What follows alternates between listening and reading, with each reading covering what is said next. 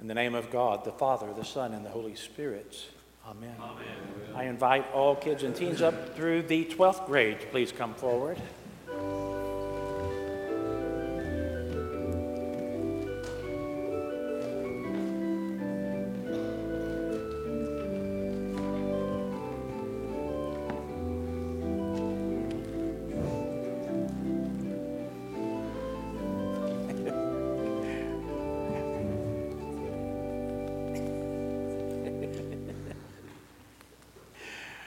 Good morning. Tell me your name. What? Declan? Hi, Declan. It's special to be a son of Father Beadle. Father John is our new church planter out in Conroe. Our Father Bill and Anthea are assisting him in this, and so we'll keep them in our prayers and, of course, our financial support as well. But he's already doing a wonderful job. These are our choir interns. They come up. I love it that they come up. 3 or 4 weeks ago, I mentioned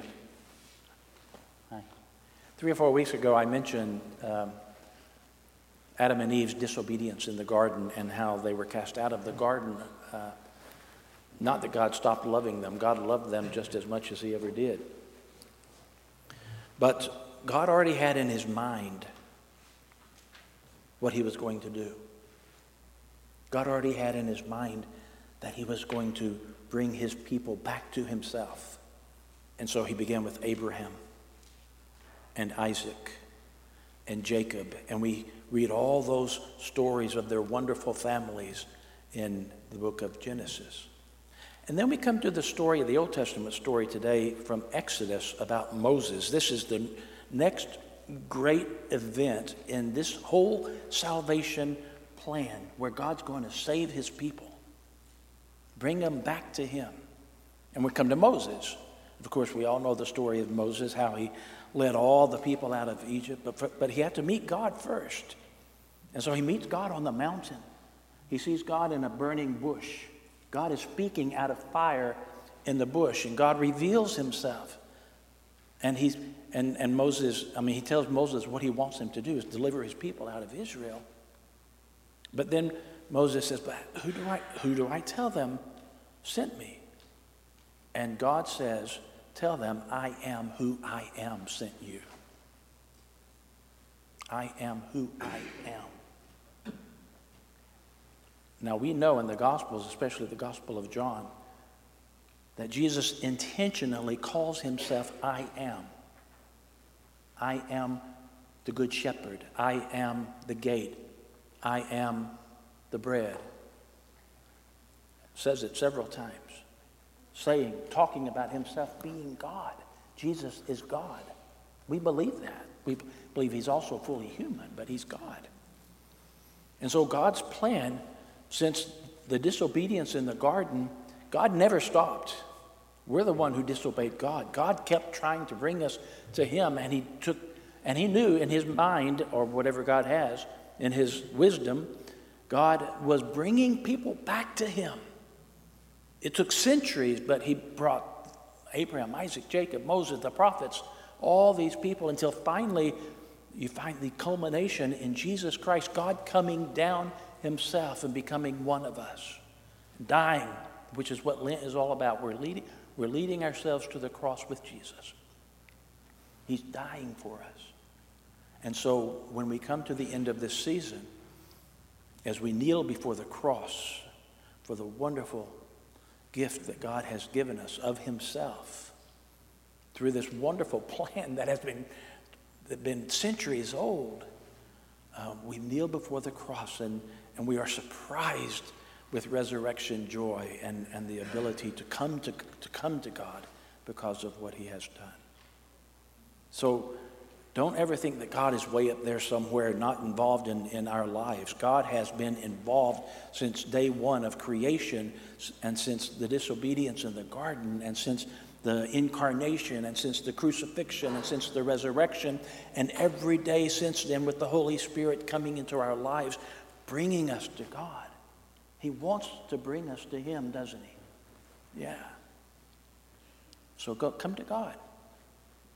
And this is a perfect season to really Give yourselves to the Lord this season of Lent. Sacrifice is what it's about. Give up those things that take you away from God and bring yourself to the Lord. Okay? Okay, Declan? You good? All right. Thank you all for coming. Thank you. Thank you.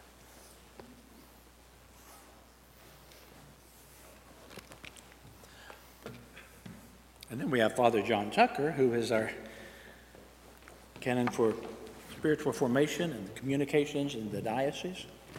I don't know what we owe the special pleasure, but we are certainly glad to have you here today.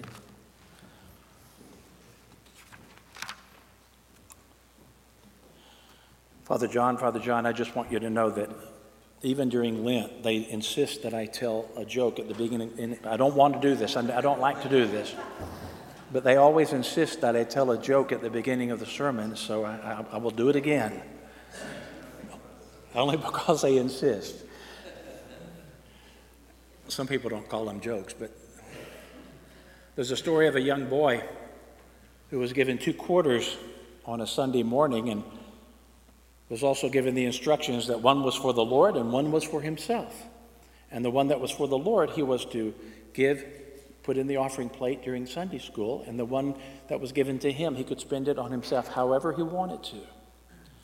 Well, as boys are off to do, he was walking alone to church thinking about how he would spend his quarter later on. He was holding 2 quarters in his hands at the time. Pretty soon, one of the quarters slipped through the fingers, hit the curb, and fell into the drain. After a few seconds of awkward silence, the little boy said out loud, "Well, Lord, there goes your quarter."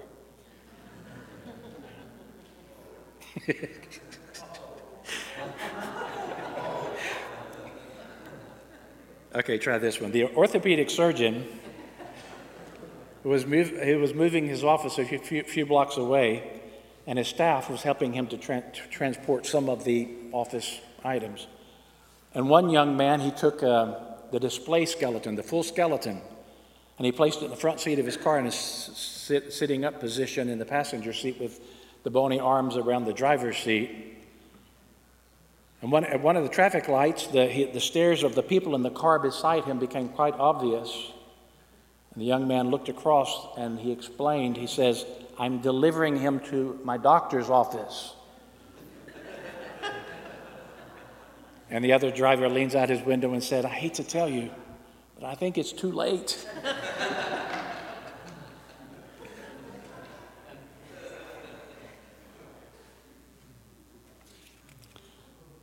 So there are some people who came to the Messiah, and they said to him, "Jesus,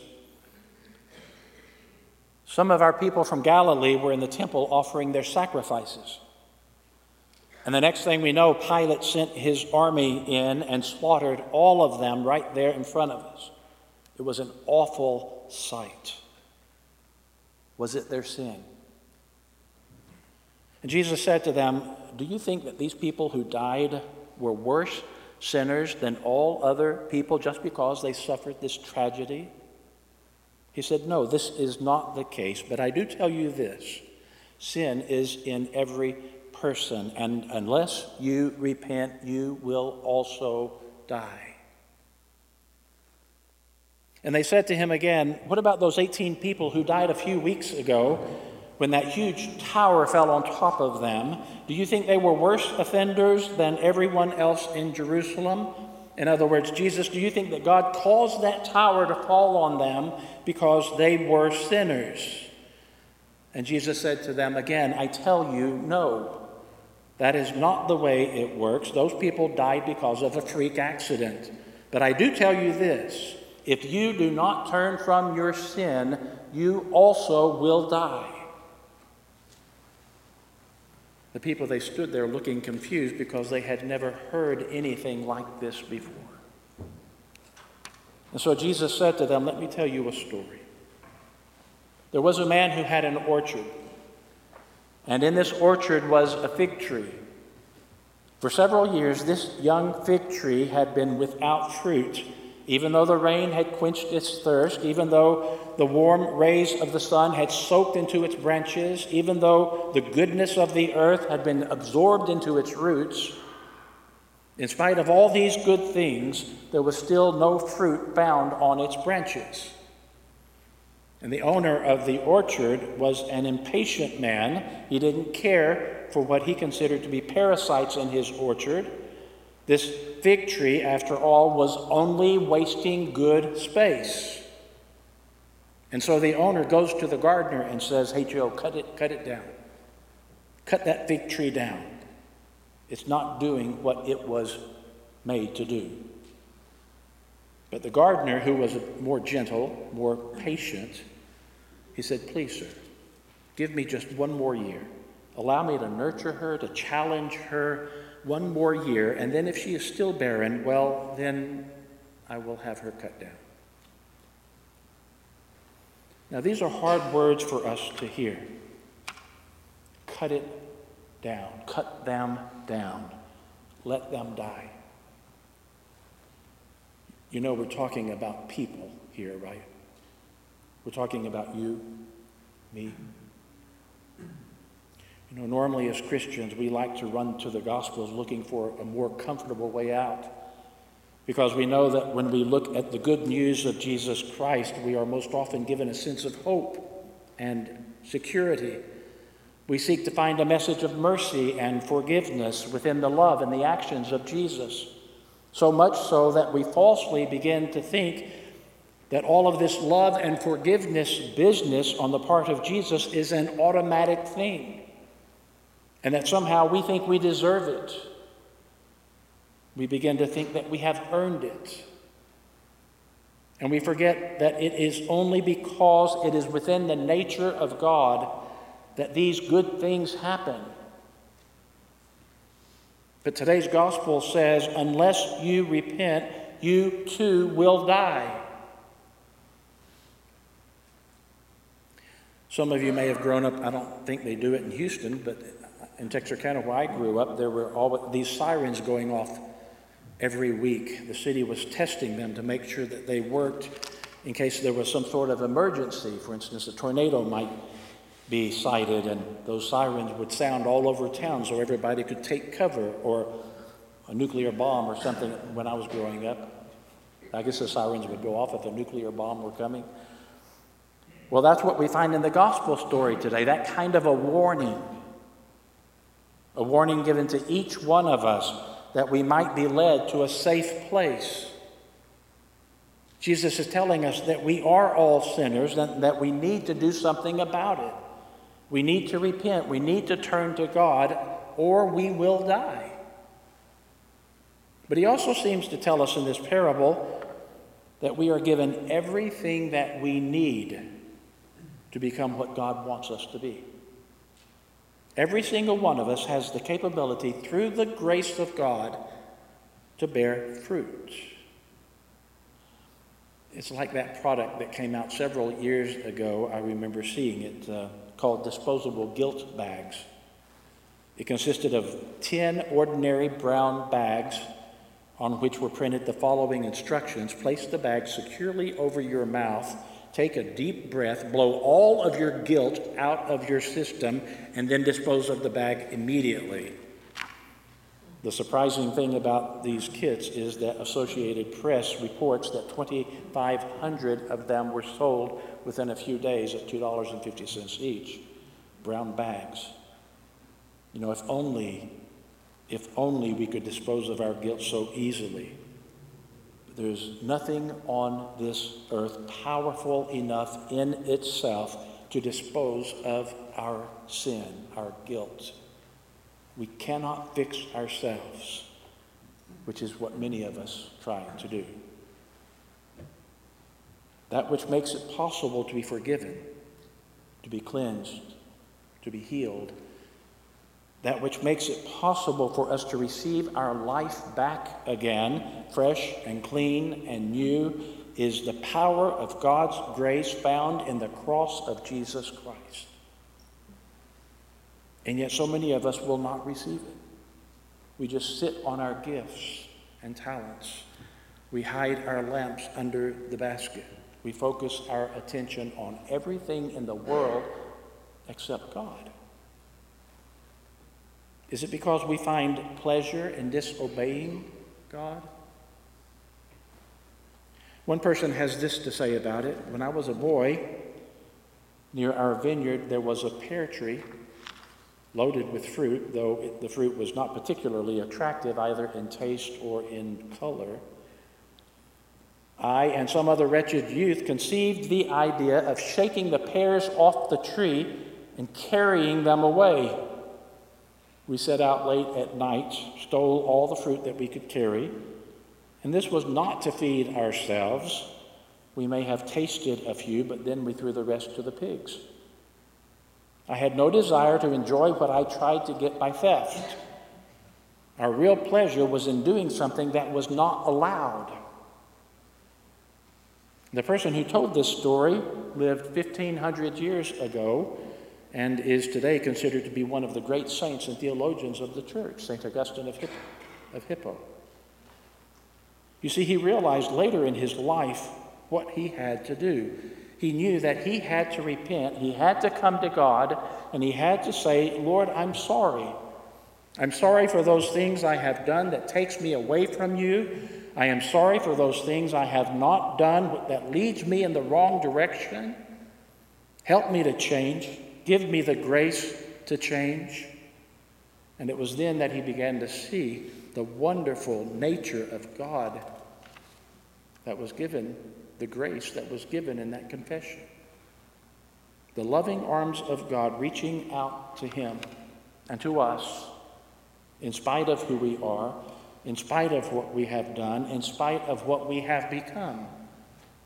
He realized that the grace of God, the mercy of God, seems to move so far beyond our human comprehension that we cannot even begin to understand the abundance of grace which God supplies.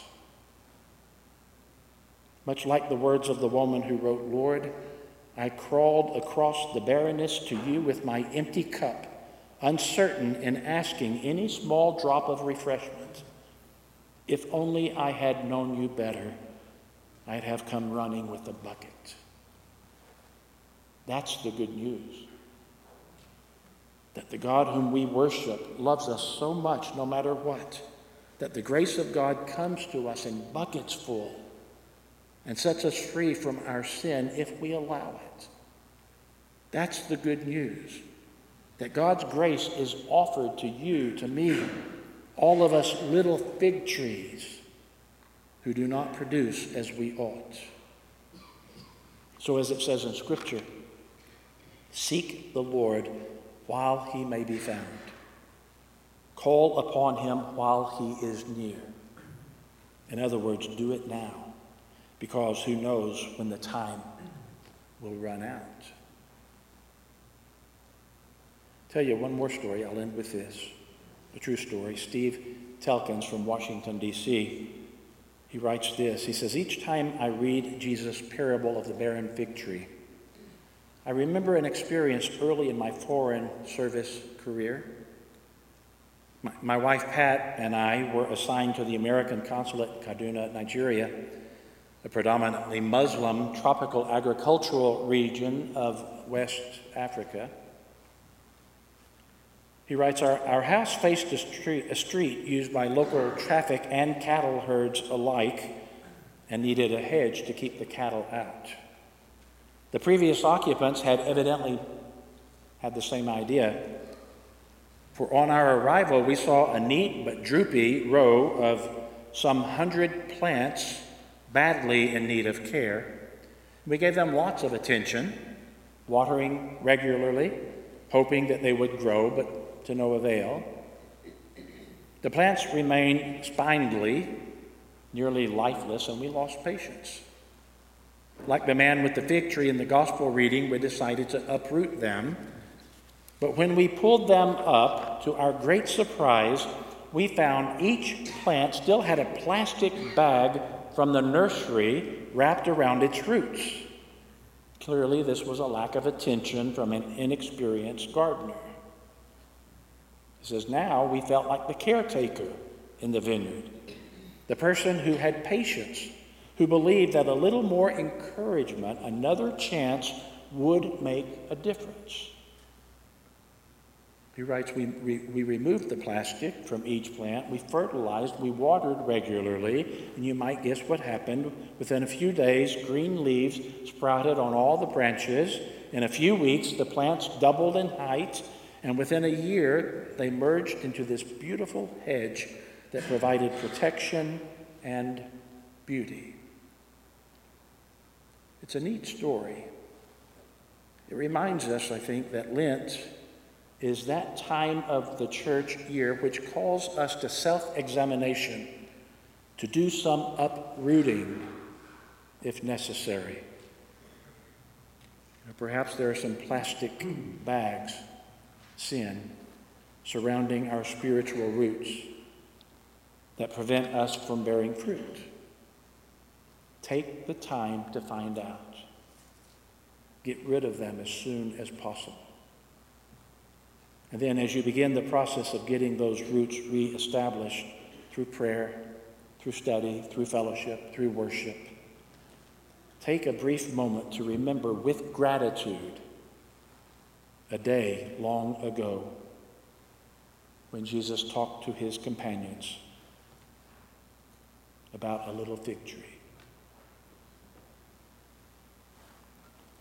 In the name of the Father, and of the Son, and of the Holy Spirit.